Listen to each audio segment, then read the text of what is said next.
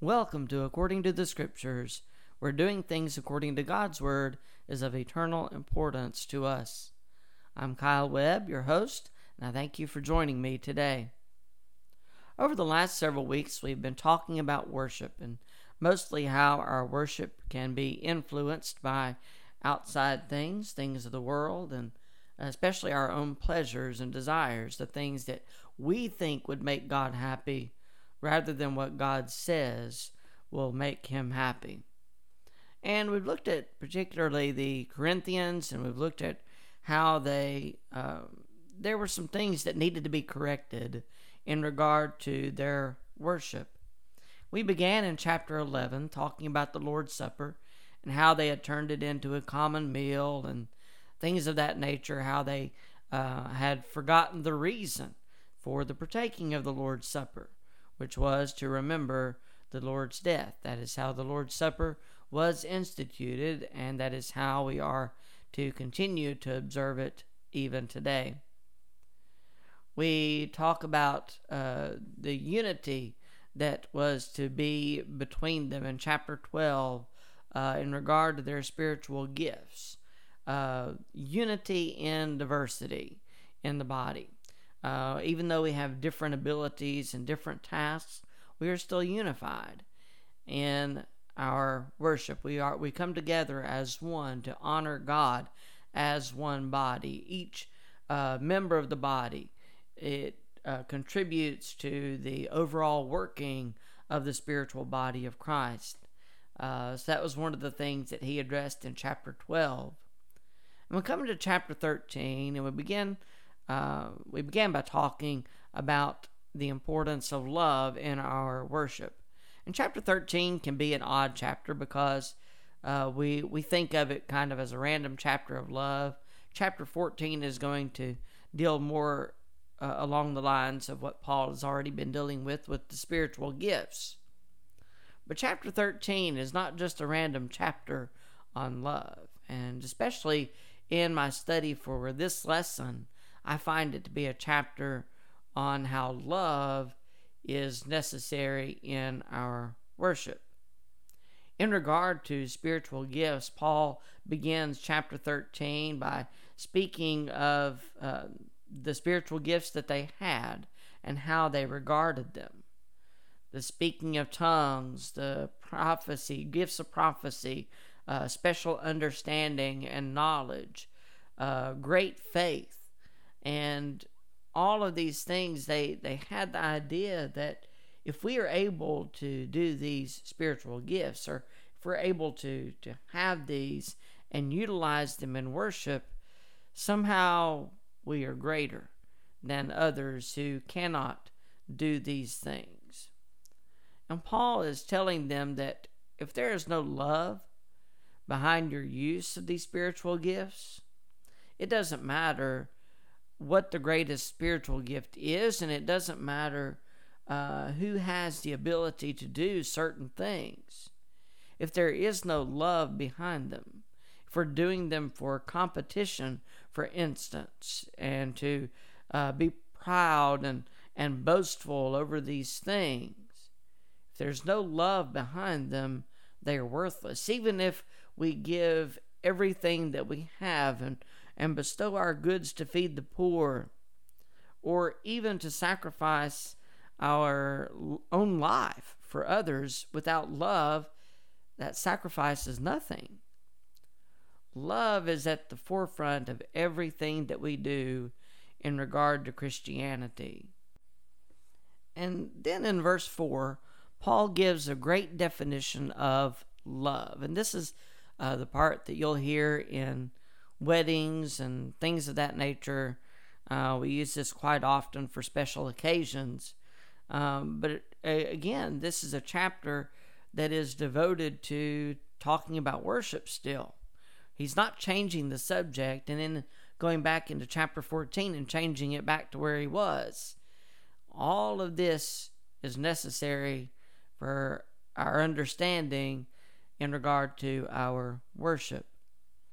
Love suffers long, is patient, it is kind, it is not prideful, it is not boastful, it is not envious of what others have, especially in regard to spiritual gifts. Love is not rude. It seeks the betterment of others above self. It thinks the good of others over evil intent. It does not rejoice in sin, but it rejoices rather in the truth. Love bears, believes, hopes, endures all that it faces, and never fails in doing so. And then we come to verse 8, which is where I want us to pick up for today and to finish out our lesson on love and worship. And today I want us to notice what Paul says specifically about the spiritual gifts. I mentioned before that these spiritual gifts were not to last. They were not going to be forever. And Paul knew this, and Paul imparted that knowledge to the Corinthians and to us today as well through our record of his letter. But we pick up in verse 8, and we'll read through verse 12, and then we'll go back and get an understanding of what these verses teach us. Love never fails, but whether there are prophecies, they will fail. Whether there are tongues, they will cease. Whether there is knowledge, it will vanish away. For we know in part, and we prophesy in part. But when that which is perfect has come, then that which is in part will be done away. When I was a child, I spoke as a child. I understood as a child. I thought as a child, but when I became a man, I put away childish things. For now we see in a mirror dimly, but then face to face. Now I know in part, but then I shall know, just as I also am known. The things that the Corinthians treasured most in regard to these spiritual gifts would not last forever. They would not endure. Prophecies would fail. And maybe fail is not the best word to use here, but in essence what he is saying is that there's going to come a time where these prophecies would not endure. And that's all he's really saying here. It's not that the prophecies were not going to be, at least in this current time where they are using these spiritual gifts, it's not that they're not going to serve their purpose. It's that they're not going to last. That is what he is saying in all of these things. The gifts of tongue speaking, they will cease. Whether there is knowledge, a special spiritual knowledge given by the Spirit, it will vanish away. All of these things are done with a partial knowledge of God's full intent. When Jesus came and when he died on the cross, he allowed the apostles to have these spiritual gifts, to impart these spiritual gifts. But when the apostles, who were the only ones that could pass these things on, basically, whenever they passed away, so did these spiritual gifts. Without the apostles, there's no way to pass these gifts on to other people. And there's really no need, because in the apostles, we have, through their lifetimes, they wrote these letters. They gave us an understanding of the things that they had been taught, so that we would have that understanding, and we have a perfect record of those things in the canon of the Scriptures. All of these things that were done with partial knowledge of God's full intent and knowledge of His plan, we now have full knowledge of His plan because we have the Word of God. So while they are performing these spiritual gifts and while they're able to do these things to help others believe that God is and that God is able to give these abilities, that God has that power, now through a recording of all of these things in the form of the Scriptures, now we have God's perfect plan. Those things which were done in part are no longer done because we have full knowledge of what God intended. Verse 10, but when that which is perfect has come, then that which is in part will be done away. So as we look at God's Word, we have the perfection, everything that we need in order to be pleasing unto Him. I think of 2 Timothy chapter 3 and verses 16 and 17 here. All Scripture is given by inspiration of God, and is profitable for doctrine, for reproof, for correction, for instruction in righteousness, that the man of God may be complete, thoroughly equipped for every good work.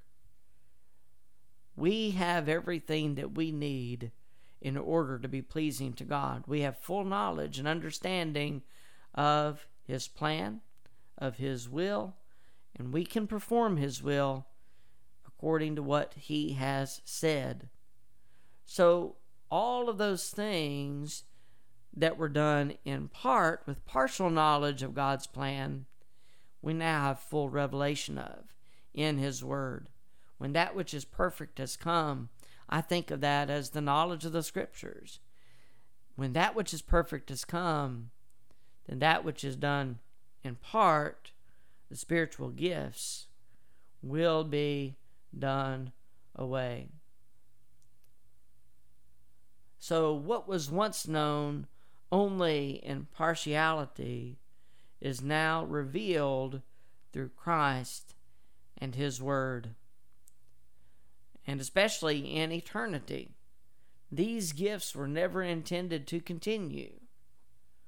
But the one thing that will always remain is love.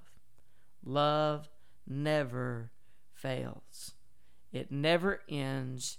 It never ceases. The spiritual gifts do, but love is what we should seek above all things, because it is the one thing that continues from their time into eternity. In verse 11, when I was a child, I spoke as a child, I understood as a child. I thought as a child, but when I became a man, I put away childish things. For now we see in a mirror dimly, but then face to face. Now I know in part, but then I shall know just as I also am known. All these things are compared to childhood. There are things in my childhood that I didn't understand, that my parents tried to teach me, especially in regard to the things that I did wrong. Whenever they would punish me, I didn't always understand exactly why. But now, as an adult, I have that understanding that I did not have before. And it's the same way with Christianity. There are things in their time period, the time period of the Corinthians, that were important to them. They were important to the context of their time, but they were not as important in the future. There are things that they were doing with partial knowledge, just as a child would live with only a limited understanding of everything that a parent is trying to teach. Christians then were living with a limited understanding of everything that God was trying to reveal to them. And it wasn't until later on that all of these things would be revealed. But they had to understand this because whenever that time period came, they would need to understand the necessity of putting away all these things that they had treasured for so long and thought was so important. Whenever these things are no longer available, you still need love. And that's what we understand in our own worship, is that love is what continues even to today. Whereas they were looking at an image, a shadow of what was to come, we see the reality of all those things that were to come. We today, in the 21st century, we are living in the reality of God's revealed will in its entirety. And we have to understand that too. We have to put what the Corinthians were doing in the context of what their time period was, and that was what God's will was for that time. But it's no longer for our day and time. We no longer have use for these spiritual gifts. We no longer have need of them, and we no longer have the ability to pass them on as the apostles did. But we do have God's revealed will. We have His Word that tells us His desire for our worship, but know that the one thing that is over all of this is love. Now, we are not looking at the shadow, but we are looking at the reality of what God was trying to teach His children. Now I know in part, but then I shall know, just as I also am known. There's a time, again, we are living in that time where we know what God desires of us. We don't know everything in regard to eternity, maybe, because we haven't experienced it yet. But we have everything that we need to know, because God has revealed it in His Word. And then you have verse 13. And now abide faith, hope, love, these three. But the greatest of these is love. Faith is great. Faith is necessary to our salvation. If we don't believe, we will not seek to please God. We will not obey Him. So faith is of necessity. Hope is also of necessity. Hope is what drives us forward. It keeps us going. Our hope of heaven keeps us looking to the greater reward that one day will be. Hope is necessary to our salvation as well. And we have love. These three things are the greatest things in regard to Christianity: faith, hope, and love. But Paul says in verse 13, in the latter part, that the greatest of these is love. It's not faith, it's not hope, but love. Why is love the greatest of all these things?